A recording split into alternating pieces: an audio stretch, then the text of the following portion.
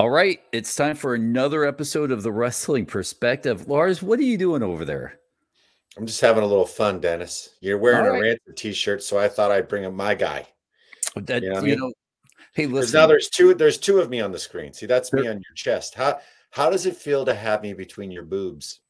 yeah, actually, it's only the second time you've been there. I mean, and I appreciate both times. That's Uh, fair. That's fair. but went out. I had to buy the shirt. I love the old baseball sleeve See, that's shirts. the thing. When you come as my guest, all you have to do is just ask. Yeah. So thank you. Yeah. We have a huge show. Billy Yes, Corgan. I'm Uh, super psyched. no longer am I the second best musician on this podcast. No longer. No That's more. fucked up. I know. I don't even That's play fucked an up. instrument. Let's get to as many emails as we can. Sure. When Smashing Pumpkin shows up, we'll bring him on and talk some wrestling. But Billy Corgan, super excited. NWA. Well, you know what? Yeah, I'm super excited. Sorry, go ahead. Sorry, Dennis. They're promoting their October 28th pay-per-view, Cleveland, Ohio. Make sure you go out and get it because we're definitely watching. Oh, I'm getting it for sure. I'm wonder if I can finagle free tickets for him since Cleveland's only like a 3-hour drive. I'm pretty sure Billy Corgan, since he's going to be on the show, might help you. But let's get to some emails and you can ask them later. Pudge from Fowlerville asks, "Hey guys, big fan of the show. What was your favorite wrestling toy or memorabilia that you own?" And we've gotten a memorabilia one, but is there a wrestling toy? Well, so it's so funny because as I'm sitting here, I'm looking at some of my favorites. This is one of my prized possessions. This is a Masawa signed. I believe this is the 11-inch figure, but this is one of my prized possessions here. And I would say I got it as a gift in Japan. And Masawa was still alive at the time that the gift was given. And it's funny because last night, and I know we're dating ourselves a little bit as Gold Dust took a tumble. I met Kobashi, and also Ultimo Dragon was there at the show I was at last night, West Coast Pro. We've had Vinny Massaro here and Levi Shapiro wrestling and Chris Hero. And Chris Hero's in-ring return, and I will break the news tonight, will be at West Coast Pro on November 17th. So we're actually going to see a return of a guy that I've sorely missed watching wrestle. But yeah, that's probably one of my prized positions. As a kid, I didn't really have toys. So as an adult, that's when I did most of my toy collecting. I don't have them anymore, but it was the old plastic or the old rubber WCW figures. Got it. I had them all. As much as I love the Hasbro ones, San Francisco toy maker ones, right? Yes. Official San Francisco toy maker. Yeah. As much as I love the WWF Hasbro figures, which I mean, to me, no matter how, I got some right here. Those are the Hasbros. Oh, I love them. So and Sting down there, Slaughter. One of them took it up. There's Taker, Hart, Punk, Warrior. You know. As much as I liked when they were able to move and be bendy, there's nothing more classic than those figures. I agree. I mean, even these LJNs. This is a custom LJN it's a Piper with an Old Firm Casuals t-shirt on. Oh, but and I also got this Terry Funk here, very minty Terry Funk. That's cute. And then it's cute. And then Terry Funk is not cute. He's a man. And so he is handsome. And then I got my Bam Bam Bigelow LJN. This is also another custom. Okay. So I like the custom toys because obviously they're one of a kind of things, And but the LJNs, I think, were a lot like those original San Francisco toy makers, the ones that you're talking about. All right. This one comes from Jackson out of Philly. Boys, great show. In your opinion, what wrestler had the best non-wrestling TV, music, or movie project outside of the wrestling industry? Why don't you go first on that? You know what? The safe answer would be Piper and They Live, right? I don't think anything tops that. That was... I don't, I was going to actually, that's where I was going to. I don't think there's a better... There are things I could say to be, funny or clever. Like, well, the Macho Man rap album was not horrible. Did you ever hear that? Oh, I own it. Yeah. Not horrible. Not great, not horrible. Be a Man, Hogan. It was a great song, actually. Well, Hulk Hogan also had a rap record. Oh, I didn't hear that one. Yeah, no, and I think I have that one too. I have that on CD, but that should make a vinyl appearance. But I would say there's two that come to mind. First of all, Piper. Mm-hmm. But if you think about, are we just talking about? Because I mean, this gets a little tricky because then you got, Michael P.S. Hayes with Bad Street USA, which was also a record. Right. But it was also his theme. But that was kind of cutting edge because he made this record that became his theme. Okay. Does that make sense? Yeah, no, absolutely. That's what was, that I'm ready to rumble. Whether you like the movie or not, it's wrestling themed, but it's outside the wrestling industry. So could you put that in the list, or do you have to take it out because it is a wrestling movie with wrestlers? Well, that's the thing. I would say definitely you're 100% correct when you say Roddy Piper in They Live, because that movie is also a very iconic film now, and it's treasured in a way that I don't think all the other aforementioned things that we talked about are treasured by movie people, by everybody, and it's not wrestling people. I think it's like one of those horror movies that, I mean, they make, action figures out of him now in that character. So it's like, it's pretty iconic.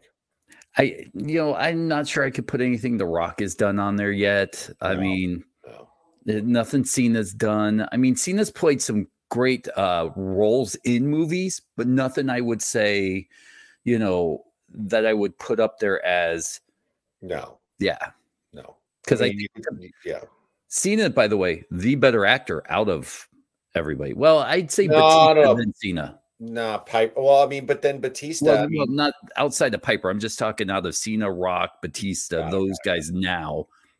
I think Cena's a better actor than he was a wrestler. I think Batista is a better actor than he was a wrestler. A couple Batista movies you could put up there. Did you? Stuber was funny, not a great movie, but funny. I just love his deadpan, and I love him in. Could you put Guardians of the Galaxy on that list? Well, I think you could. I think those movies all are incredible. I think they're incredible from start to finish. So you know what? Favorite movies. We'll put Piper out of respect. 1B. Batista, just about anything he's been in, because I don't think Batista's been in anything bad yet. No, I think you're right. All right, let's try to sneak one more question in before Billy Corgan shows up. This comes from Sam from Beantown. Jim Cornette, Vince Russo, Eric Bischoff are all super bitter about the wrestling industry today. But with the way Tony Khan tweets, could you see him turning into that kind of person down the line? Those guys have one thing in common. They've all ran wrestling companies and have been bookers. Vince Russo lasted 3 years, 4 years. So you can't really, I would be bitter too, because he hasn't really done anything since. I don't know him, but Eric Bischoff, he's bitter. Jim Cornette to me isn't bitter though. See, that's the thing. I think Bischoff and Vince Russo have a different perspective on wrestling. Okay. Mm-hmm. I think Jim Cornette still loves it. And that's why he's passionate and opinionated. So I think there's a big difference between Vince Russo and Eric Bischoff and Jim Cornette. I wouldn't put Jim Cornette in the same category. I think Jim Cornette, he also talks about current things, and I think he gives his opinion. And I think where kudos and flowers are appropriate, I think he gives them. I think where constructive criticism or something that he doesn't like, I think it's appropriate there too. So I'm a big fan of Jim Cornette and his podcast and everything. I value his opinions because I think a lot of them are on point. I go back and I look at Vince Russo, right? Because he's kind of one of those guys that did change the industry. Maybe if you're a sports fan, the Terrell Davis of wrestling, where Terrell Davis was probably the best running back for 4 or 5 years, and injuries derailed him. Was he a Hall of Famer or not? I say no, but some people can say yes. just because of the length. Vince Russo changed the game. Then he goes to WCW and flounders for 3 or 4 years there. I don't know. And then on to Impact too. I mean, he was at Impact too. Yeah, I think, but see that. Yeah, go ahead. I don't know how to view his career. Well, here's the thing. I think there's some really great stuff that Vince Russo did to the wrestling business, but I also think that there was a lot of great stuff that he did that ruined the wrestling business. And I just think his approach at it. I remember first time I ever saw Eric Bischoff. He was an announcer for the AWA. Yes. So Jim Cornette was, if anybody knows the business and works the business, I mean, you can say, he's the guy had the longest career, I would say. Maybe him and Bischoff came in around the same time, but Jim Cornette, I think maybe Jim Cornette honestly has the longest tenure in the business. I mean, he was a photographer first and then made into a manager or whatever. So I don't know. I think it's. Let me ask you this side question before we transition out into our guest for episode 390. Really quick before we take a break. Who had the bigger impact on the wrestling business? Is it like Vince Russo or Eric Bischoff, in your opinion? Russo. I go back and forth. Once again, I was a WCW NWA. But is he given? But see, that Vince Russo was also at a place where Jim Cornette was working at the same time. Right. And it was Vince McMahon, Jim Cornette, and Vince Russo. So, all right. When we come back, we will talk to probably the bucket list guests that we've been waiting on. We've had champions and Hall of Famers, but it seems like every week we always bring up Billy, and we're excited to finally get him on. So we'll be back, watch the commercials, do whatever you guys do. And when we come back, episode 390, we'll be right back. All right, we're back. Wrestling Perspective, episode 390. Lars Frederiksen, Dennis Farrell. Billy Corgan, Smashing Pumpkins, NWA owner, join us here on the podcast, which first and foremost, I think we had the moment off the air, but bucket list, we're kind of giddy like little schoolgirls right now. So thank you so much for joining us to talk some wrestling tonight with us. Yeah, I'm happy. It's amazing because, obviously, your co-host here is in the rare position of walking the lines between the two worlds. Most people really don't understand what that feels like. They think they do, but they really don't, because most people in music really don't understand anybody from music wanting to give love to professional wrestling, much like work in the business. So it's not many people who really do understand that it really comes from a place of love to want to take what you have earned in music and bring it over to wrestling. And what's even weirder is when I first started doing it 10, 11 years ago, people in wrestling view it with suspicion, which is even weirder because as I used to say to Dixie Carter back when I worked for TNA, we get into these kind of absurdities about fame and stuff like that. But I said, oftentimes I was the most famous person in the building, and I'm arguing with somebody who's big in wrestling world, but to the outside world, I mean, there's a lot of personalities in wrestling that couldn't get arrested. And I don't mean that disrespectfully. It's just wrestling gets very focused on what is important for wrestling, but sometimes loses the plot, which you got to kind of sell to the rest of the world who's very skeptical of what wrestling even is. Now, this isn't my opening question, but this is kind of a selfish question where you do a lot of interviews and you do a lot of different type of interviews with a different type of media. When you come on this podcast and listen, self-admittedly, after we hit stop, a lot of people are like, this was awesome, totally different. I had fun. But when you get the note going, oh, wow, I'm about to get on with Lars Frederiksen of Rancid, does it kind of change your mindset of, wow, I'm about to sit down with a guy who's done what I've done in both music and, he's done some wrestling stuff too. Do you come into this a little more relaxed, like, all right, finally someone I can kind of talk to on the same wavelength? It does help.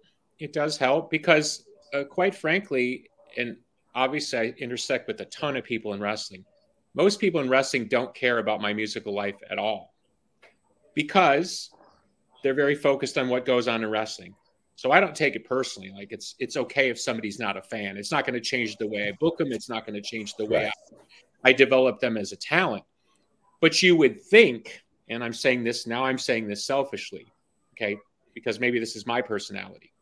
If I was working for someone who was a famous person in another field, whether they were an NFL star or in my case, a rock star, I would at least do a little bit of research. So if I intersected with my boss, I would have some relatability there, or at least some understanding of their journey, so that there might be a moment where that becomes advantageous to me, because the boss might go, oh, this person actually understands what I do outside of this room. And maybe that gives them a chance for a push or something. I'm talking about completely Machiavellian selfishness here. Sure. Most of the wrestlers I come across, if they are not fans already, and a lot of wrestlers I work with for years, and I'll find out later they're huge fans. I had no idea. They would act like they weren't, and eventually they'd feel comfortable enough to tell me. But I worked a lot of wrestlers. They have no idea what I do.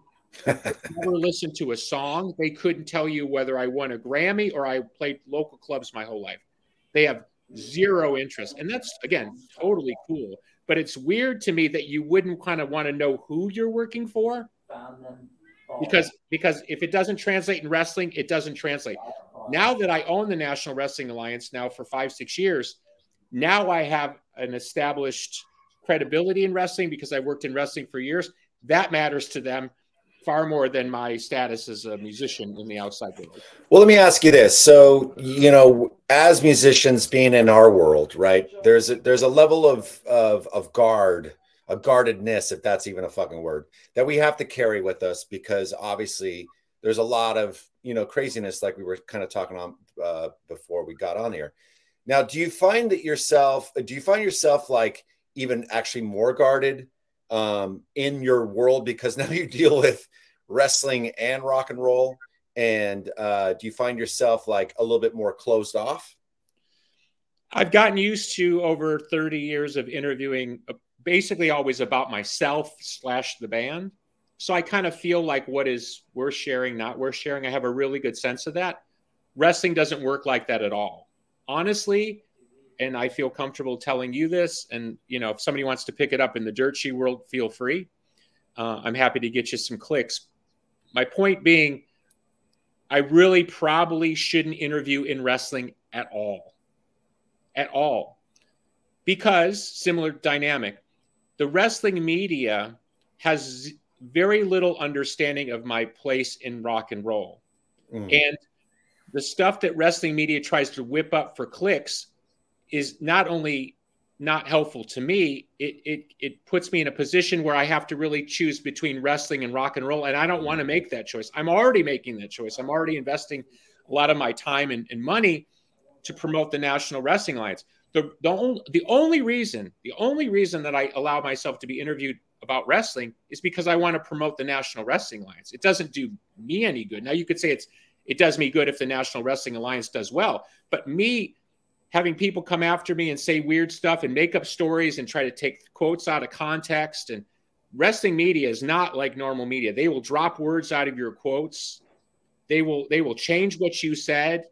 I mean, it is nowhere near the normal rules of rock and roll, where at least they'll quote you.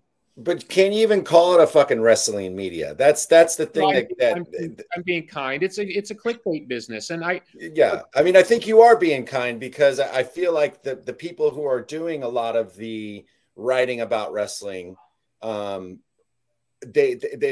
first of all, they're not responsible. Secondly, they're not fact checkers. You know what I mean? Third, it's all about hearsay, and it's so one-sided now, where you can obviously tell who's in bed with who. Does that make sense? And I understand that that's kind of what media is now in today's world. It's not 1960s Walter Cronkite, where it's spoken down the middle, or with just the facts, sir. Or pretends to speak down the middle. But yes, I understand your point. But for me, like, to even say that I'm a wrestling journalist, like, I love the human interest story, right? And that's why I love professional wrestling, because because I like emotion, right? And I like feeling emotionally connected to somebody, right? But I guess where I'm trying to get with you is, was the NWA something that you're like, okay, this is the next phase of my life? Like, I'm a musician, and I get it, right? But as musicians, we mature, and there's certain other interests and things that we want to accomplish. Yeah. Did you see the NWA as something, okay, this is the next phase of my life? I love that question. And crazy enough, I was literally thinking about this today, because it's been now a 10, 11-year journey with me in professional wrestling.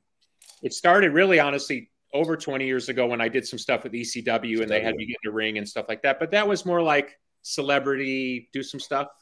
But I explored quite Paul Heyman offered me a piece of ECW, which is kind of an infamous story. So I almost bought my way into ECW. There was an opportunity there.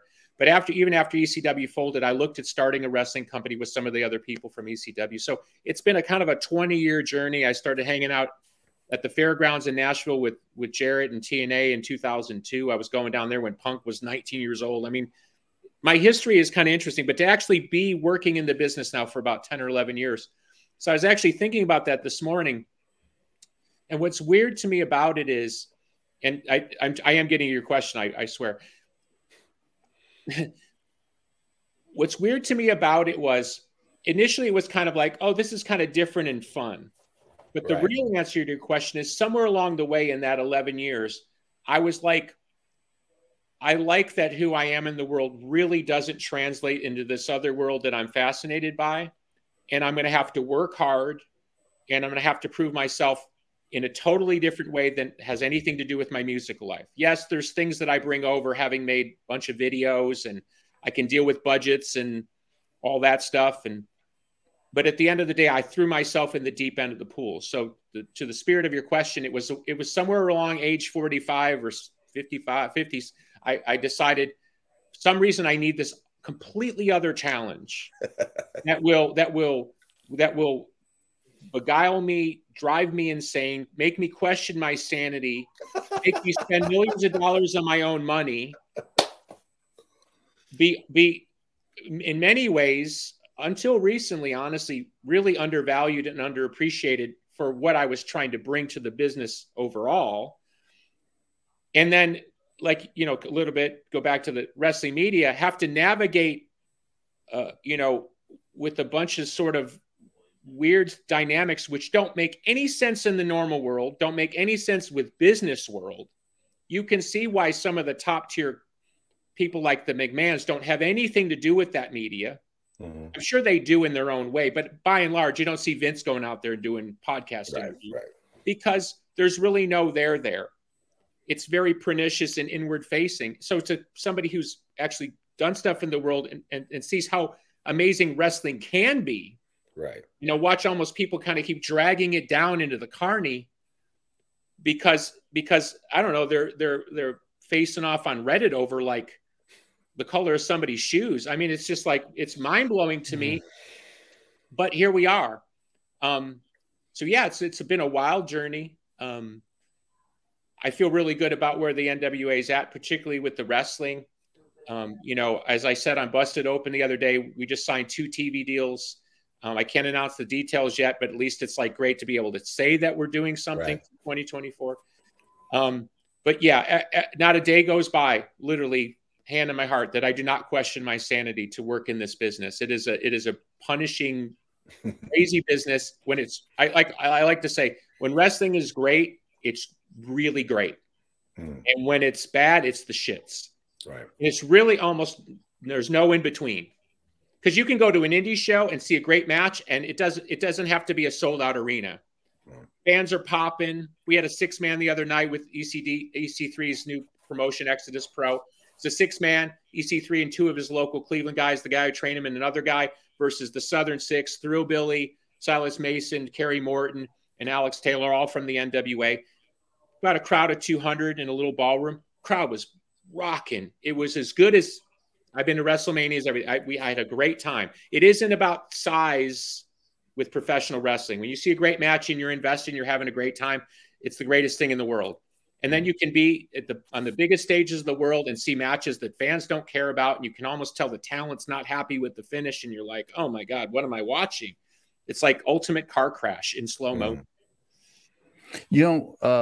kind of speaking on this whole your journey into the NWA, I have to at least ask, when we all get into something new, we have this romanticized version of how it's going to be versus the reality of that situation.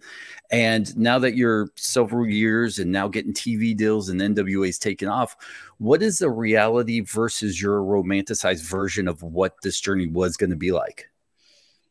I'm very attracted to the creative aspect of wrestling, the characters, the stories, the journey, even behind the scenes that a wrestler takes from an unknown to, like today, we didn't take a picture, so it's nothing that would be on social media. I was in my cafe.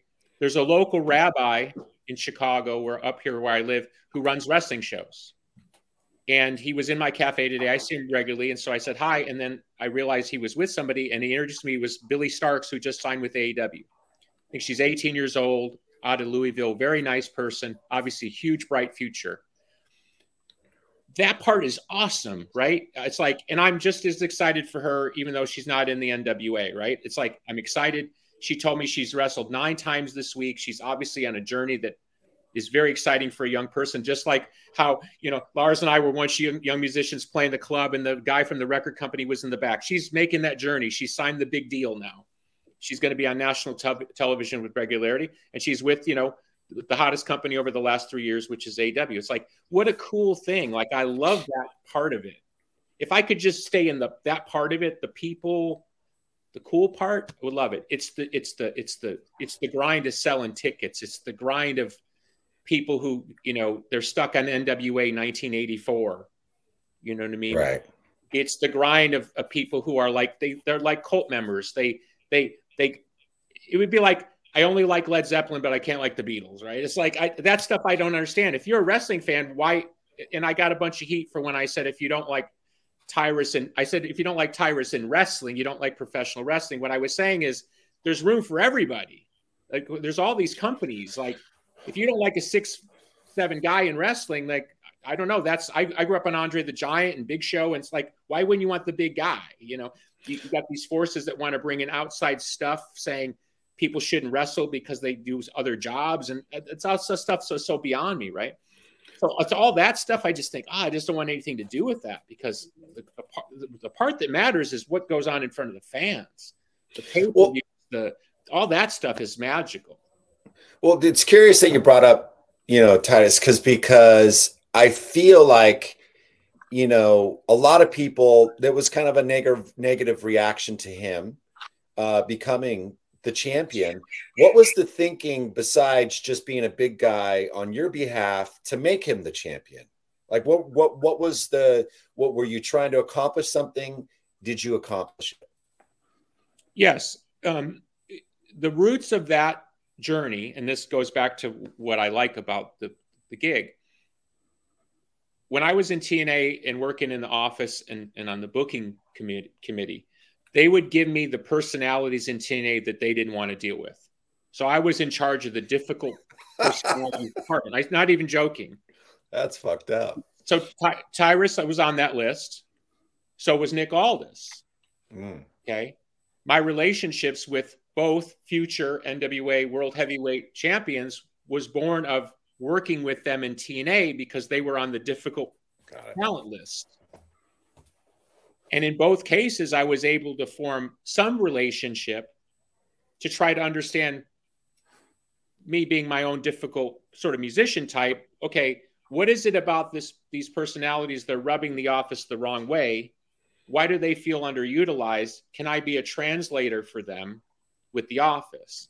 So to varying degrees of success, I was able to accomplish that at TNA. So my relationship with George Murdoch, the human being, didn't end the minute he started working for a major media outlet, and I was out of TNA. We stayed in contact. He basically had dropped completely out of professional wrestling. So when he wanted to come back to professional wrestling, he reached out to me, the person that he knew, and said, "What do you think?" And so it was something that we had.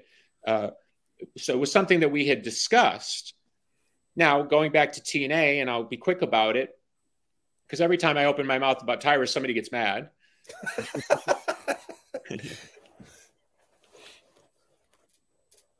I told George Murdoch, the human being, 8 years ago, sitting backstage at Universal Studios where TNA shot and now AEW shoots, they're not using you right.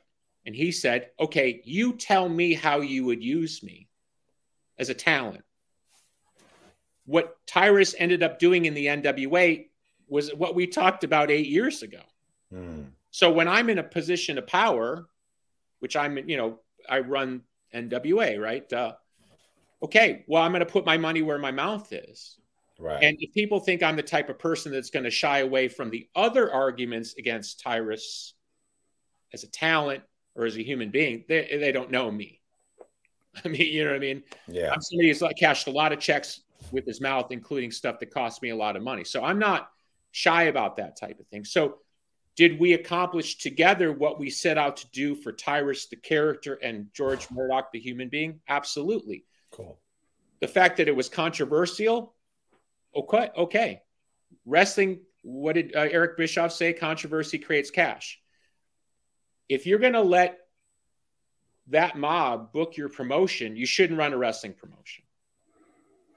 Now, talking about the NWA, you have the October 28th pay-per-view coming up in Cleveland. You have November 4th tapings coming up in Nashville, Skyway, which I've been there for Impact tapings, which I absolutely love that place, and November 18th.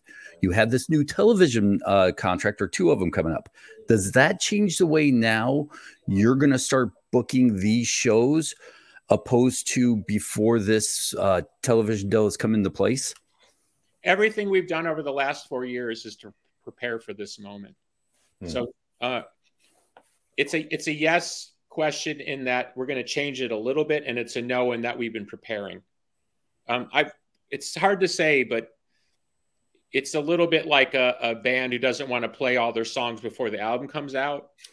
We've kind of held some stuff back, which obviously maybe hurts us in the short term, but we want to hit those gas pedals when we're hopefully reaching out to a general and or mainstream crowd. Relying on YouTube, which has been its own, hall of mirrors as a partner for content is one thing. Relying on, a crowd who's very, very focused on wrestling in a particular way in a particular period of time to understand how I'm trying to rebuild the NWA, not only historically, but into a content provider that will last and run at the highest levels, not just be kind of cool today, is very difficult for that crowd to understand. So hopefully now moving into this other level of media, we'll start to gain that sort of wider audience that traditionally watched wrestling for 70 years and overall, not completely, has stopped watching wrestling. And I don't mean just people who don't watch wrestling and used to. I'm talking about young people who have zero interest in wrestling because it doesn't work in the way that they consume media. I'd like to bring some of that crowd back because was always wrestling's sweet spot, was reaching out to sort of a very cross section of America. And obviously that applies internationally. People just want to kick back and understand what they're watching. And it's as Pat Kenny, formerly Simon Diamond of WWE and ECW fame likes to say, it's not rocket science. It's like wrestling, when it's done really well, is something that everybody can understand, whether you're 6 years old or you're 66. So we're trying to bring some of that back. I always pay attention when companies bring in talent. And one thing that really caught my attention, because I've been watching NWA for the last couple of years pretty consistently. And I noticed that the product had changed at one point. It's after you brought in guys like Homicide and Ricky Morton.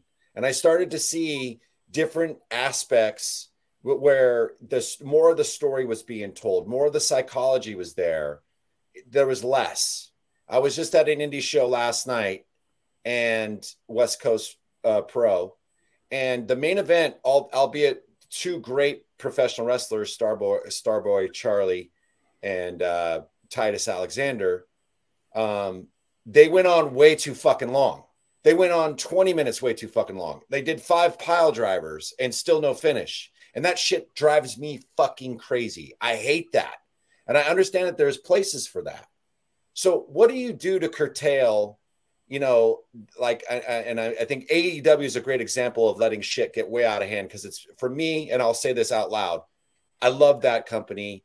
I'm so burnt out by it because it's literally the same fucking match over and over and over again. And that's what I get bombarded with for 2 hours. How do you, when you're walking in, putting a show together, bring, you know, there's something for everybody? Because that's the one thing I do notice about the NWA and your programming. There is something for everybody. If you want a high spot match, you got that too, but it's not 2 hours of that shit. So, well, I'm not a historian. I wouldn't claim to be a historian, but I watched wrestling I started watching wrestling probably about 1971. So I had no idea I was watching some of the greatest legends in the history of the business, whether it was Vern Gagne or Dick the Bruiser or Nick Bockwinkel, Bobby Heenan. So imagine I'm 4 or 5 years old. I'm watching people who created the blueprint of what is modern professional wrestling on television. Because if you watch like Heenan stuff from like the mid 60s, he's not the guy who becomes in 71 and 75 or whatever. Those guys kind of figured it out in the late 60s, early 70s. So that's my, like, I've talked many times about the first time I heard Black Sabbath. It changed my life. I heard Black Sabbath when I was 8, and I've been chasing that sound ever since. So similar, I saw wrestling in a particular way. Okay, so fine, I have that memory, but kids' memories have a way of sort of romanticizing stuff like Disney or something. Okay, but now I've got Austin Idol, I've got Homicide, I've got Jazz, I've got Pat Kenny, I've got Dr. Tom Pritchard. These are all people who work behind the scenes. We had recently Medusa. So, and Ricky Morton obviously is in the company. You go to those people and you say, tell me what I'm doing wrong. Right? And they'll tell you. And you start to learn the difference between, like, let's call it the romanticized version of the 84 finish versus, no, wait, that finish works in 84, 74, 64, and will work in 2024 because it has to do with money. They worked a certain way to draw money. It's not trendy. It's a way to draw money. And I don't want to say the names because it's sort of maybe not fair, because of course, people tell me stuff. When some of the greatest legends in the history of the business call talents on the roster, totally not asked for, like they just pick up the phone and it's a Hall of Famer. And the Hall of Famer says, hey, I watched your match on NWA. You guys are doing business the right way. They're not being complimentary to be complimentary. The old guys and the old gals pop because they go, that's how you draw money. Now, it's easy to sit there and say, well, Vince McMahon's, he's a billionaire. He can do whatever he wants. Vince built that thing. Okay. It's easy to point fingers at Tony and say, well, Tony, his dad, God bless him, made all this money just down the road here in Illinois. And God bless that family. They own all these big franchises, and Tony gets to go crazy and run the ultimate, fan-driven league in AEW. But Tony's worked really hard to put that thing and create that. And I know a lot of the people who end up working for Tony behind the scenes. It's not easy to run a professional wrestling company. So set that aside, because I'm saying that respectfully. The only way the NWA can succeed, truly, unless some billionaire decides he's my biggest fan and wants to get involved, the only way this company succeeds is we have to figure out how to draw money the old-fashioned way. That's it. There's no other version of it. I don't have that much money. I don't have that much fame. I can't leverage all that. So we are going to have to learn how to draw money the old-fashioned way. Now, some people in the business say, ain't going to work. Times have changed. That old way of doing business is antiquated. What people want to see is 5 false finishes and a guy jumping off a roof. People will tell me that, and they might be right. I cannot sit here and tell you that they are wrong and I am right.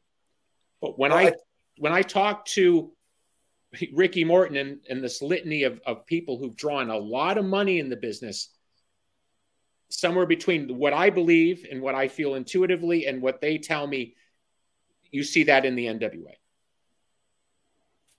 We've all sitting here are not, we're not boring into the wrestling business. We've had conversations with guys who shaped our opinions and shaped our thought process and our creative processes on how we would like to do business if we were ever in your position. Who were those guys that you broke bread over or had drinks with or creative friendships with who created your sensibility and your outlook on how you feel like the creative process of a show should go?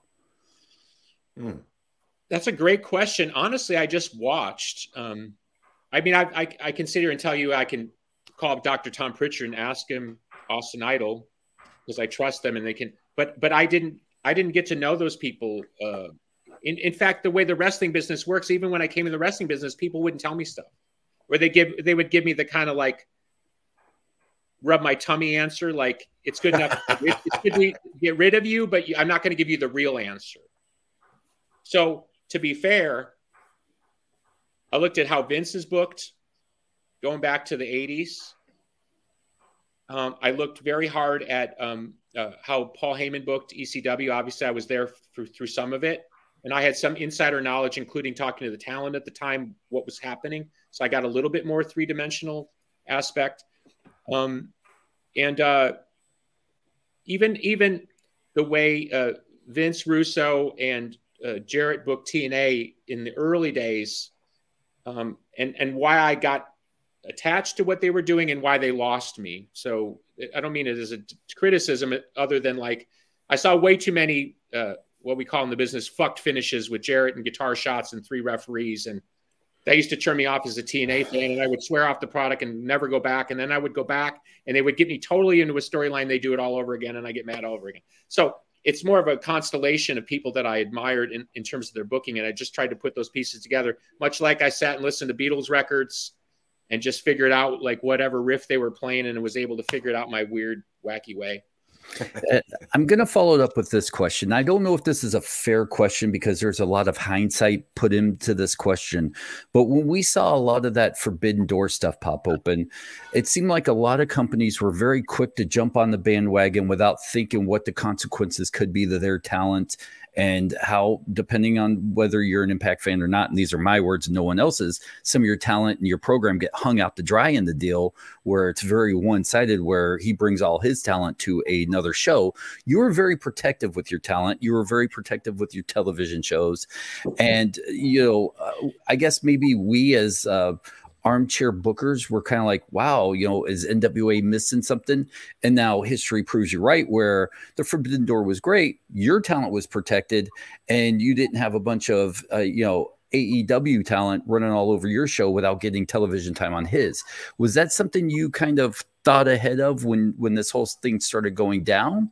Yeah, well, it's to be fair, I can't say my phone was ringing off the hook, but there were times where I've intersected with Tony Khan. There's times I've intersected with Scott D'Amore and other promotions. And my thing from the beginning of Only NWA is the doors open. And I think you've seen the buzz that's come off the recent regional announcement with EC3 running Exodus Pro. We have promotions from all over the world. Chile, Australia, UK, people all over Japan, all of a sudden now want to be back in the NWA territorial system, which is awesome. And I hope over the next year we can sort of expand that out rightfully so, because I think the business will benefit from it, as will hopefully the NWA. Yeah, it's tough because how can I put it? If I'm going to say this in code, and if people are smart enough, and I'll assume your audience is, to hear what I'm saying, and if they're not, I'm apologize, but I'm not going to tell you the truth because I'm not saying you don't deserve it, but it's like it's going to put me in a weird position if I say what really happened. So I'm going to tell you a story that's totally made up. Okay. I'm a rock star that's well established, right? So let's just if you don't like my music, that's okay, but everybody knows I'm a rock star, right? Okay. If some guy in a young band calls me up and says, "Hey, I'm your biggest fan. My band just got a record deal. I would love to write a song with you." Da da da da da da da da da. And I go, "Cool. Give me 90% of your song, and I'll write a song with you. Even if you write it and I do one lazy guitar riff, you're going to give me 90% of your song. By the way, that does happen in pop music all the time. I went out with a pop singer and they would do that stuff before they even walked through the door. They would take most of the song. What I'm saying is, if I use my position as a rock star to leverage a young person in the business or somebody who doesn't have power, okay, yeah, can I do it? But it's not the way I want to roll. I've been in some of these positions with people, other companies, where they were way, way, way over leveraging. And I literally, in the conversations, and I'm being honest here, I would just raise my hand and say, I don't need you. I want to do business with you. If you want to lean on me too hard, I'm just going to deflect to, I'm Billy Corgan and I don't need you. And I can tell you one thing, which is a bit inside baseball, but for a while I was negotiating with WWE and they were great. I got nothing negative to say about WWE ever. We were talking about being on their network for a while. It didn't work out. But in one of my conversations with WWE executives, I said something in the negotiations and they started laughing on the call. It was a weird laugh. Like I thought I'd sort of stepped on a landmine, you know, like I did something wrong. And they said, no, you didn't do anything wrong. And I go, well, then why are you laughing? And they said, because you're the only person we've ever dealt with in professional wrestling that isn't willing to sell themselves out for $1. Wow. You're so unusual because of your position in the world and the fact that you have your own resources. Most people we talk to pretend to have power, but they don't really have power. You have power and you don't abuse it. And we actually like dealing with you, and we actually do want to do a deal with you because we feel you understand. Because we're WWE and we could squash anybody like a bug, but that's not how we want to do business. We want to do business with people who want to do business with us, but also understand we're WWE. So the fact that you're not fronting to us is a good thing, right? This is years ago. This is nothing recent, right? So that's what I'm saying. In some of these interactions, I felt like people were trying to kind of bum rush me around, and I was like, I'm just going to worry about the NWA. So when those opportunities kind of went by, and I'm way, way over explaining, sorry, but when those opportunities didn't really kind of line up the way I would have liked, then I just told everybody in the NWA, we're going to just focus on the NWA. And what's weird is, since we've done that over the last year and a half or so, the NWA has gotten a lot stronger. We're not looking for somebody to come from up top and save us or throw a wrestler on our pay-per-view to make, everything happen. And now people are calling us. So maybe that was a good decision. I would love to work with anybody in the business, and that includes the McMahons. I would love it. I think wrestling, look, there's stuff of Harley Race and I think Bruno Sammartino. I mean, Bob Backlund, I think it was Harley Race. They did like WWF versus NWA. I love that stuff. As a fan, I mean, the wrestling companies really should work together more. I would love that. But when I say that, it just sounds self-serving because it sounds like I'm raising my hand like, hey, pick me. I'm totally, it doesn't happen. But I think it sounds like you're coming from a place of a fan, though. Sorry to cut you off. Yeah, but it sounds like, please cut me off. But that's what it sounds like to me, is that you're coming from a place of a fan and seeing the things that you want to see. And I do agree with you. I think wrestling companies should work with each other more often. One of the things that's happened recently that you announced is this whole new territory thing, right? And I know that there's a lot of indies out there. I'm just trying to figure out how you would make it work, right?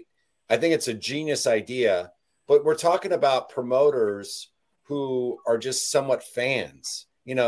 I promoted a show 15 years ago, a few shows, performed on it, whatever it was, booked it, produced some of the matches as a fan, all the boys got paid and whatever.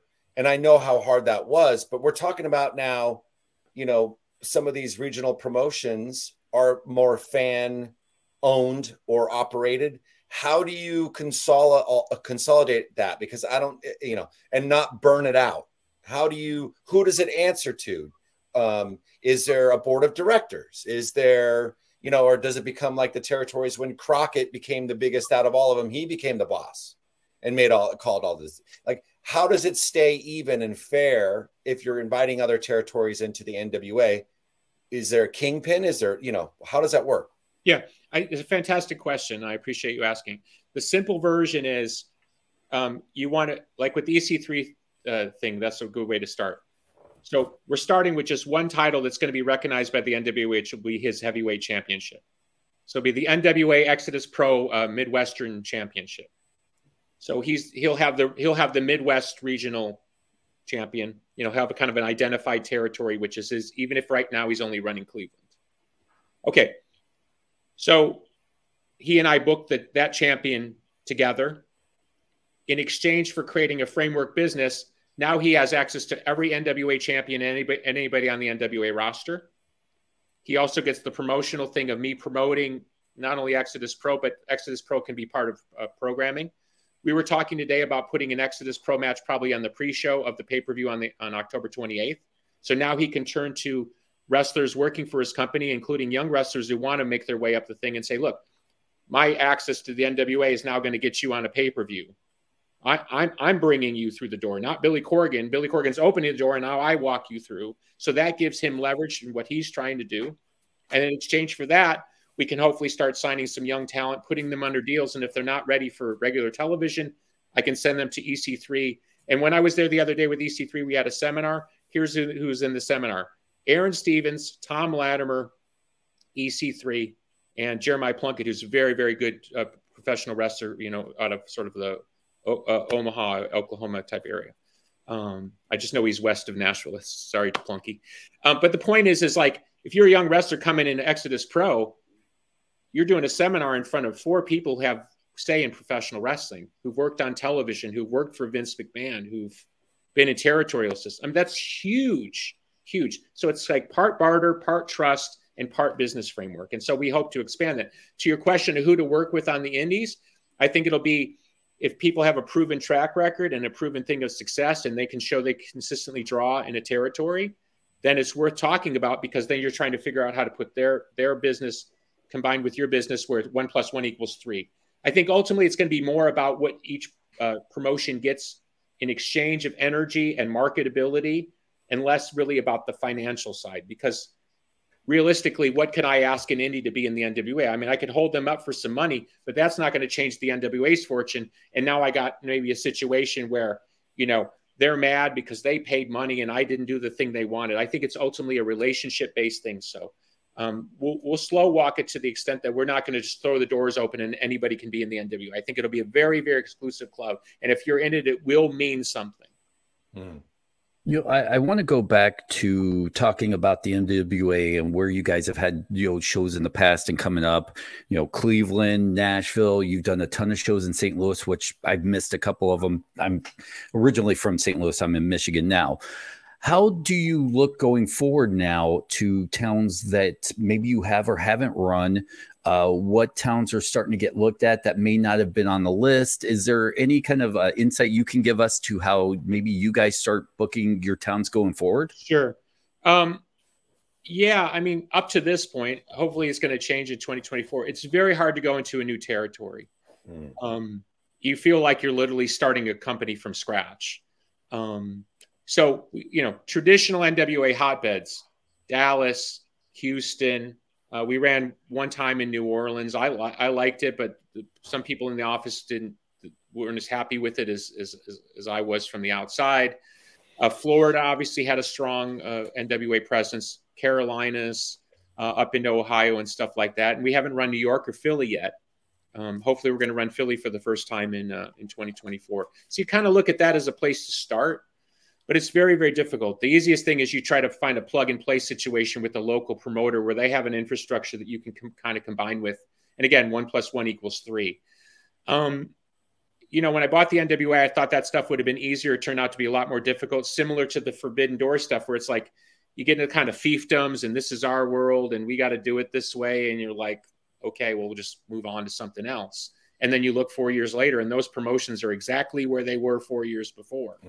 Where an association with the NWA might have been a good thing for them. Can't say it would have been, but that's where it's like, what's the old saying? Big fish in small pond stuff. I want to find local promoters who don't want to just be big fish in small ponds. They want to be big fish in bigger ponds.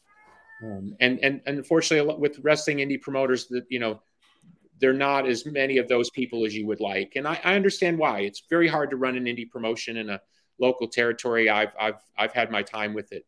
And I understand why people get possessive. But again, sometimes it's hard for people to see the bigger picture on the outside. I think slowly the NWA is making the case.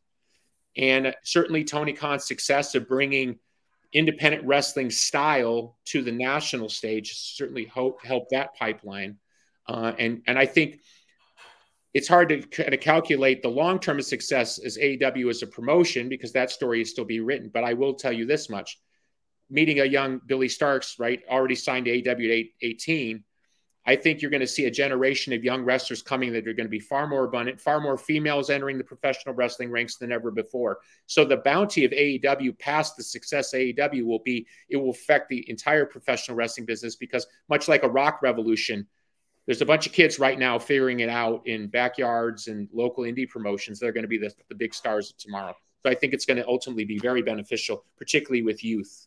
Well, mentioning that, don't you think it's a disservice, though, to the professional wrestling business when you get these 18-year-old kids who are having their first matches live on TV? And, you know, I think that a lot of the TV that's out there right now, you know, I dare to say subpar. You know, I don't know how that attracts a new fan base if there's communication breakdowns or they're greener than green. You know, it's like, you know, don't you see that yourself with that? I see it slightly differently. I think those criticisms are fair, but I think one thing I have seen, and we've definitely gone younger over the past year, and we are seeing the effect of that in terms of the rise of social media and who's watching NWA Power. Much like we once were, when young people see young faces on television, the identity is far stronger than, let's call it, the quality of whatever's happening. I just think there's something that's very powerful when you're 17 and you might want to be a professional wrestler and you see somebody in a professional wrestling ring who's not that much older than you, looks like you, talks like you, walks like you, looks at their phone like you do. There's something about that identity process that's very powerful, particularly for young females. I think seeing strong females on television of every background is going to be very, very beneficial to the professional wrestling business going forward, because the hardest thing to do is find talented young women who can wrestle at a high level, who, by the way, haven't been taken advantage of in ways that young women can be taken advantage of any form of entertainment by people who aren't not trustworthy. It's hard for young women, particularly, to break into any entertainment business. Wrestling's no different than that. So if they feel they can trust the situation that they're in and come into a locker room that's welcoming and supportive, I think those things are critical. And I think we're seeing the real effects of that now. Well, but I mean, I'm not trying to bust your balls, Billy, but don't you think it's sort of, you know, negates itself? What we're talking about here is like throwing people who are maybe not ready for the opportunity and giving them the opportunity to do something and not delivering. Doesn't that do more damage to the professional wrestling business or to them themselves if you're throwing somebody into the wolves? And, you know, it's kind of a sink or swim situation. Yeah, well, that's difficult because I think that's an eye of the beholder situation. I was criticized heavily for when I was asked why we were not running another all-female pay-per-view, basically following up on NWA Empower, which we ran at NWA 73 on night one of a 2-night event. I said, because I like to be transparent, I said there are not enough TV-ready, NWA-ready talents to be put on a live pay-per-view and marketed as a sort of future-leaning, this is a progressive act on every level, including wrestling. There are not enough people ready because a lot of the top talent has been signed. There are not as many free agents to go out into the market. We tried to cut deals with other companies. We basically got the door closed in our face. Okay. I didn't go out and whine about that at the time, but that was part of the thing. We went to other companies and said, hey, we'd like to have access to some of your top female talent to build the show. The answer was kind of we'll get back to you. And then, of course, they never got back to us. So now I look into the independent market, and there just weren't enough TV ready. And I even said, do you understand that if you put young talent on television who are not TV ready, that buries those talent? That's irresponsible of me. So yeah, I can get my headline, NWA runs another NWA Empower, but at the end of the day, I'm doing it knowing I'm not putting on a top quality product. And I had Maria Kanellis, who I've worked with for years, who I've done behind the scenes things for. No complaint. I love Marie as a person. I've had her husband work in the NWA, now working for Tony with the Ring of Honor, Mike Bennett. Got no problem with Mike Bennett, not problem. And there's Maria Kanellis, criticizing me, saying, we have a ton of top talent.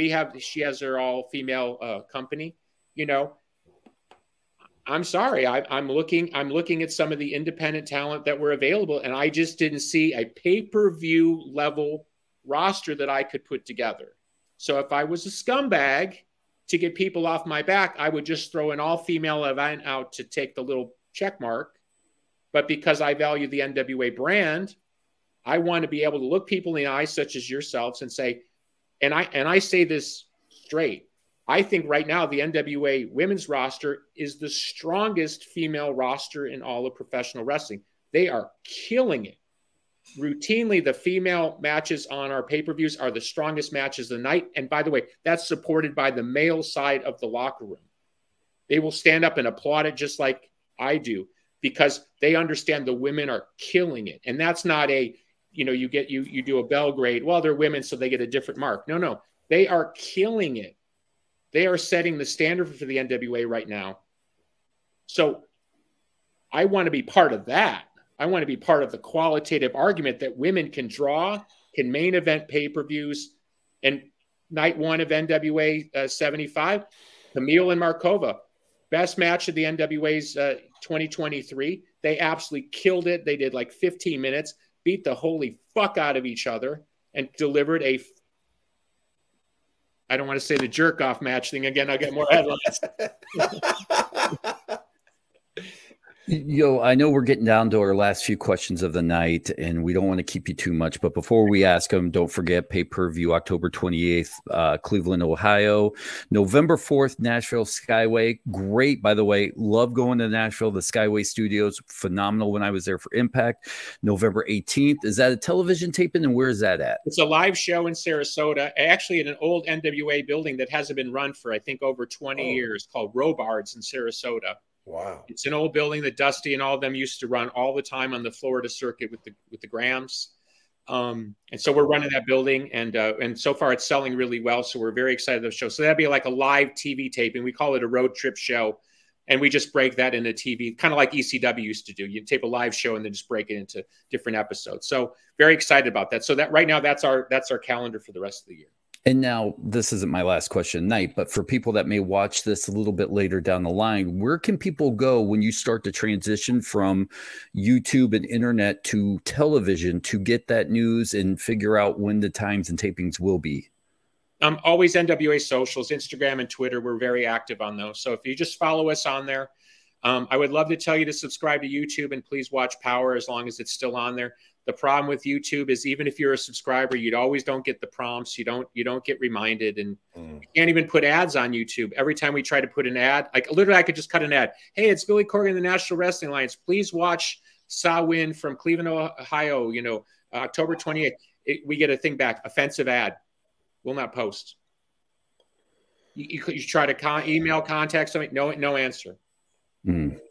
All right. Well, listen, for my last question of the night, we've touched upon a lot of the creative aspects in your fandom. How does owning the NWA, being behind creative, doing all this stuff affect how you watch wrestling now? Can you even still be a fan in your position? Very much so, because I think the bad side of being a musician is bad music makes me insane and great music inspires me. Does that sound familiar, Lars? Oh, my God, yeah. Right? The good part about being in professional wrestling is when I see a great match, when I see two people who are really good at their job and kill it, I'm like, wow.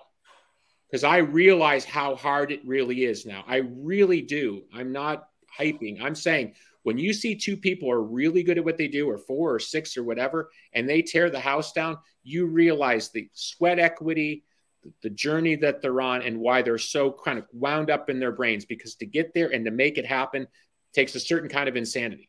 But when you see bad wrestling and you know that you've talked to that talent 14 times and said, please just sell, work the leg. Yeah. But, sell. And it's like talking to a brick wall. And at the end of the day, they don't believe enough in themselves or the product or the combination thereof to understand that that's where the money is in professional wrestling. It's the movie equivalent of like, Spider-Man's trying to hang on and he's out of the web and he's going to die. And then he turns to the camera and goes, yeah, I'm just not feeling it right now. Give me a second.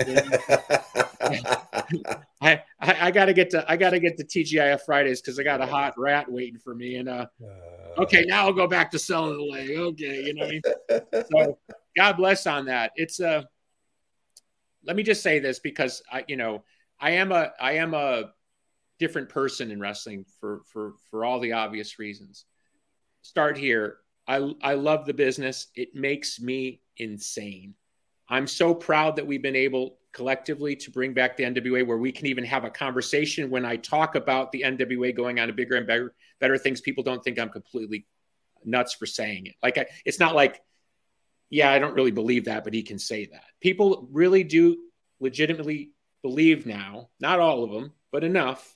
And certainly people in high positions in professional wrestling realize that I'm serious. So that journey and you supporting that journey means a lot to me because I think anybody who's a wrestling fan, and I'm going to make my bad rock and roll argument, there's nothing wrong with more great bands. There's nothing wrong with more great wrestling companies. If you love professional wrestling, why wouldn't you want more great professional wrestling?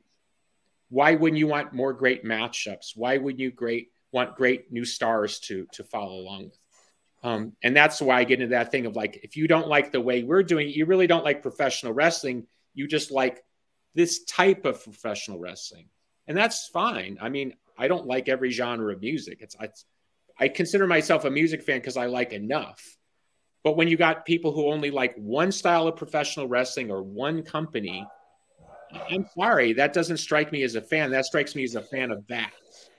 And that's different to me. But maybe I'm biased because I grew up in a different era of professional wrestling. I'm a little bit older than most of the fans. And running a professional wrestling company, you do get a different insight into how professional wrestling works. And as I got into a spat yesterday with a noted wrestling historian / whatever he's called, at the end of the day, everybody can have an opinion. But until you work in professional wrestling and you're really in there during those long hours and watching the kids set up the rings and you're paying for things and you're dealing with the popcorn guy, you don't really understand the magic of professional wrestling and the slog that is professional wrestling. So anybody who's really passionate about the business and wants the business to survive and grow and wants to see everybody succeed in the business, I don't think you can really appreciate everything I'm trying to say, because the worst thing you can call me in professional wrestling is a fan. I like to laugh because it's like I'm paying a lot to be a fan. It would be cheaper, just to go to the shows. Yeah.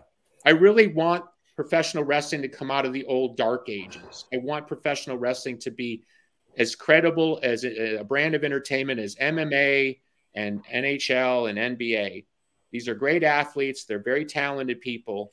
And when it's done right, and, we're all fans here, it's awesome. And when it gets dumb and pernicious and clickbaity and my team's better than your team, and I'm sorry, that's ultimately a form of childishness I can't follow. It really does a disservice to the Ricky Mortons who put 40 plus years into the ring, whose father was a referee. Okay, let me tell you, because I appreciate you tolerating my long answers. We love this stuff. Okay, great. So I'm friendly or friends with Ricky Morton. I think he would consider me a friend. Ricky Morton and I will DM on Instagram, right? Ricky Morton will send me, wake up and there's a thing from Ricky, okay? And he'll send me a clip of his father refereeing a match from 30 years ago. Okay, so stop. Ricky Morton, arguably one of the greatest tag teams, if not the greatest tag team of all time, right? WWE Hall of Famer. Okay, he's been in the business 45 years, 47 years. Austin Idol, business 50 years. Okay, they bleed, sweat, sleep professional wrestling. If they can be passionate about it to that level where they're still popping for, hey, check out this photo of my dad in a wrestling ring 30 years ago refereeing this match. That's what I'm saying. That's the passion that I think most fans have. This other thing is about a bunch of other stuff. It's like people arguing about Star Wars toys or something. It's like, it's cool. Yeah. But most Star Wars fans just want to watch a good movie and talk about like what should have happened or didn't happen. When it gets into all that other stuff, that's where you lose me. So that's what I'm saying. I orient my North Stars around the Ricky Mortons and the Austin Idols who put 50 years in. Let me tell you one last quick story. And I don't think he mind me talking it. Well, actually, I think he told it because we did a little interview thing for NWA. So he's in a car. He's been a ref.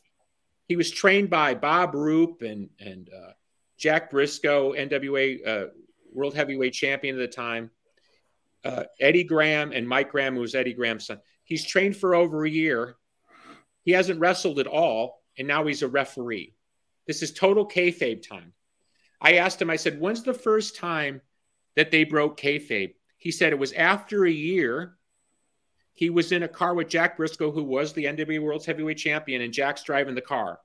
And they're going to a show, and they're driving 3 hours in the car. And Jack turns to him and says to Idol, now remember, he's been around the business for a year, and no one's broken kayfabe. And Jack Briscoe turns to him and goes, we have to feed our families, and we're not going to go out and kill each other tonight. We're going to put on a good show. Okay. So if that guy came up in that business and he still believes in the NWA 50 years later, and he still loves professional wrestling, and he still comes to me and says, why doesn't that kid want to do the right finish? Does he understand that the money is not in popping the marks? The money is in doing business that'll get people to come back in and buy another ticket. Until you really hear that, like three-dimensionally from legend after legend after legend, you don't really understand. And I'm not saying that in some way like I know something that you don't know. I'm saying is I've had to learn that. I was the fan sitting there going, Vince McMahon should have changed this finish. And why don't they, put more buzz on Santino or what? You know what I mean? I was that guy. I was the guy reading the dirt sheets and thinking I knew more than everybody else. It's not really what the business is about. The business is about passion. It's about passion. And when you pervert passion in wrestling or rock and roll, and Lars and I, we've lived it. Trust me. I'm going to ask you a question, Lars. Can they pay you enough? If you don't really give a shit about music, can they pay you enough money to get on stage? No. Right? It's got to come from here. Straight up. There are days when you got to be away from home. If you don't love it, if you don't love who you're on stage with, they cannot pay you enough to get up there. 2 divorces later, bro. God bless. Well, if you ever need a job, thank you. Come hit me up at the NWA. I got a spot for you. Lars, dude, you got to text him immediately. Well, of course I am. This has been probably one of my favorite interviews I've ever done about professional wrestling. And there's a couple reasons why. And one of the things I wanted to get to, because I really wanted to ask you about Kerry Morton, because I think he's what the future is of professional wrestling. I really look at that kid and I think to myself, he's got a brain. He can work. Yeah, he's a little rough around the edges, but he brings that Southern style to a T. It would be hard for him not to. You know what I mean? I don't feel like the apple fell too far from the tree. But do you see him as a future NWA champion? Do you see him at that caliber?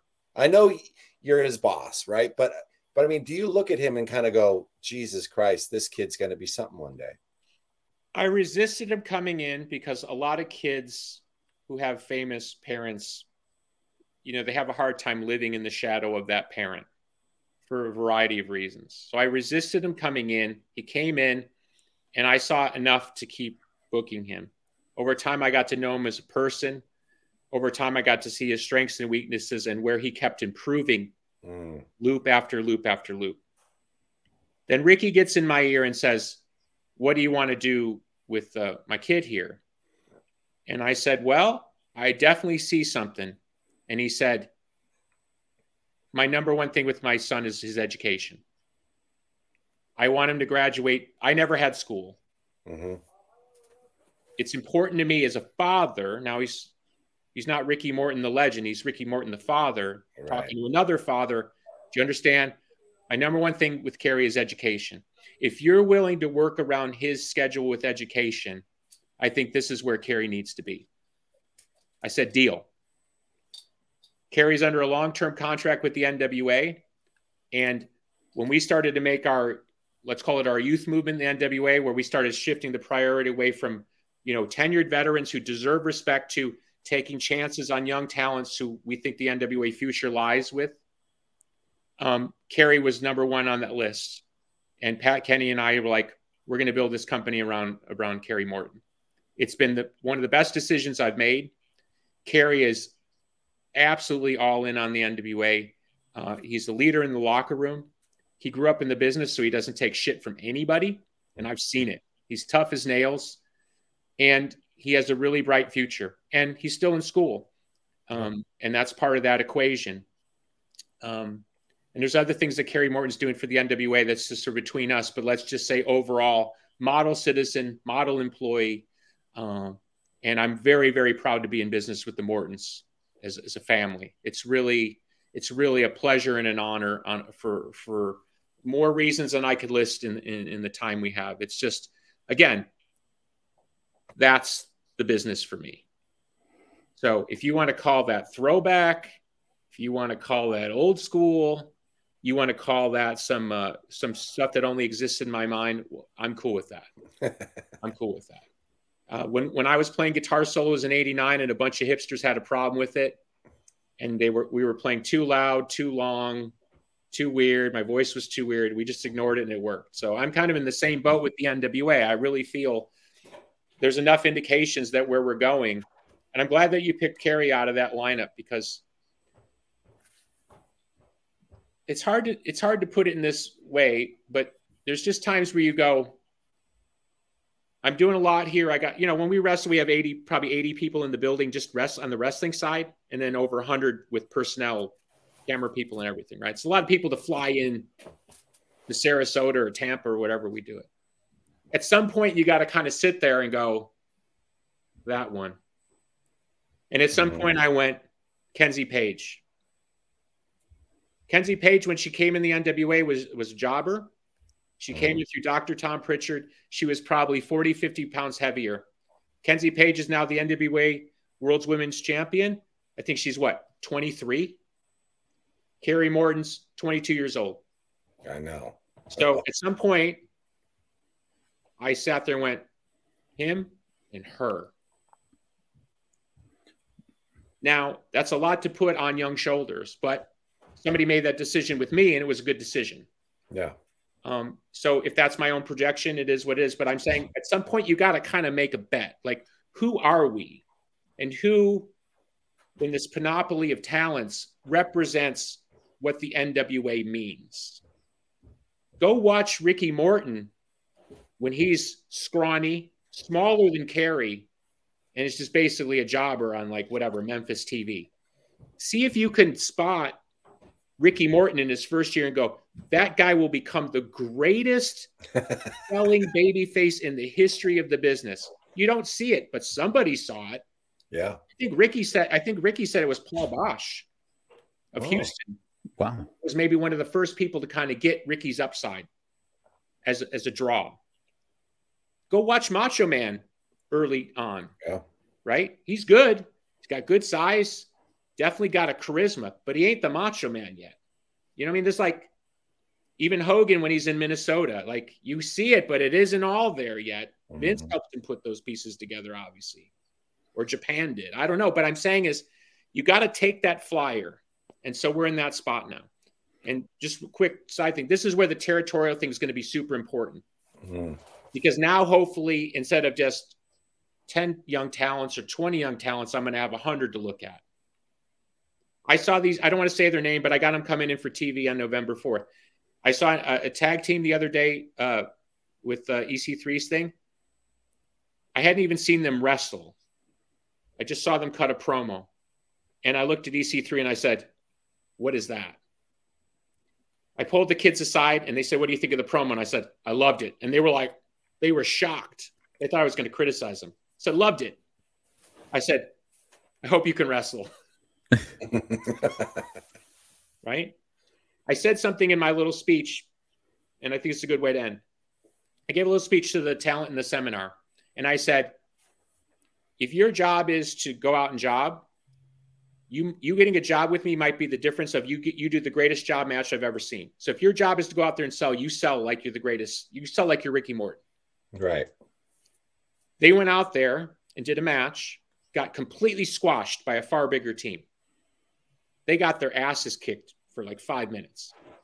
They came back through the curtains and they said, did we do a good job in the way that you asked? And I said, yep, you just won a job with me. Wow. Barely any offense in the match. Now, is that a 5-star match? No. Is that, oh my God, there's the future of the business? No. There's 2 kids who in one afternoon proved to me that they deserve an opportunity. The rest from there is up to the audience. Right. The biggest mistake any wrestler makes with me is thinking that because I hold the book, that just because I write their name in a book, the fans are going to love them. It don't work that way. Right. They've tried to get rid of me out of the music business 35 times. Right? It's about the audience. I mean, thank God for the audience, who's put up with my shenanigans, right? So thank you for this opportunity to sort of peer back the curtain a little bit. And I appreciate that you're interested in this stuff. And I'd love to talk to you any other time about any other aspect of it. Fuck yeah. Oh, well, I think I got a new catchphrase for you. Okay. And this is how you can do it. So just bear with me. All right. You could just like look at motherfuckers when they're talking shit. You can go, despite all my rage, I own the fucking NWA. I know that was cheesy, bro, but whatever. Okay. I'm sorry. I'm so thankful it was you this time and not me saying something dumb. See, you know what? I have the ability to embarrass myself too, Dennis. Thank you. But honestly, Billy, that was fucking incredible. Thank you so much for taking the time. Are we best friends now, Billy? Such a great time. Thank you. Are we all best friends now? I think we are. Okay. He offered me a job. I got something to do after You are now my favorite podcast hosts. Until the next one. But listen, we'll say our goodbyes off the air. Wrestling Perspective. Thank you guys so much for watching. Click, watch, subscribe, do all that stuff. Support us. We totally appreciate you. Billy Corgan, NWA. Make sure you go check them out. October 28th. Okay, go get that pay-per-view. I'll be watching. I'm gonna try to go. I'm gonna try to finagle free tickets because I'm cheap. I'm a divorced guy, so I got you hooked up on the free. Just come. I love you. You are now. I love you. All right. So this is the end of the podcast. Go home, everybody. Billy, we'll say our goodbyes off the air. Thank you guys so much.